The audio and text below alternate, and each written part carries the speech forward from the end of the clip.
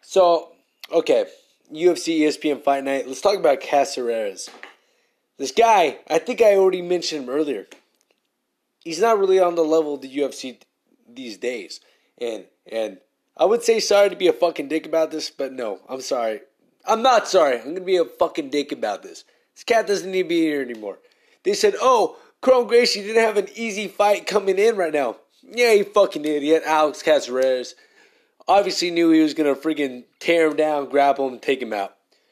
Not saying he didn't look impressive. Gracie, yeah, he was great. I mean, didn't we already fucking know that coming in? But Caceres, don't call him, they're propping up as a veteran, propping up as that.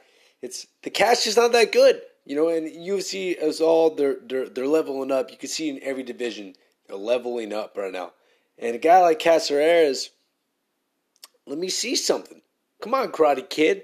I want to see something different than what you've done always. If not, you're not going to last much longer. That's not my opinion.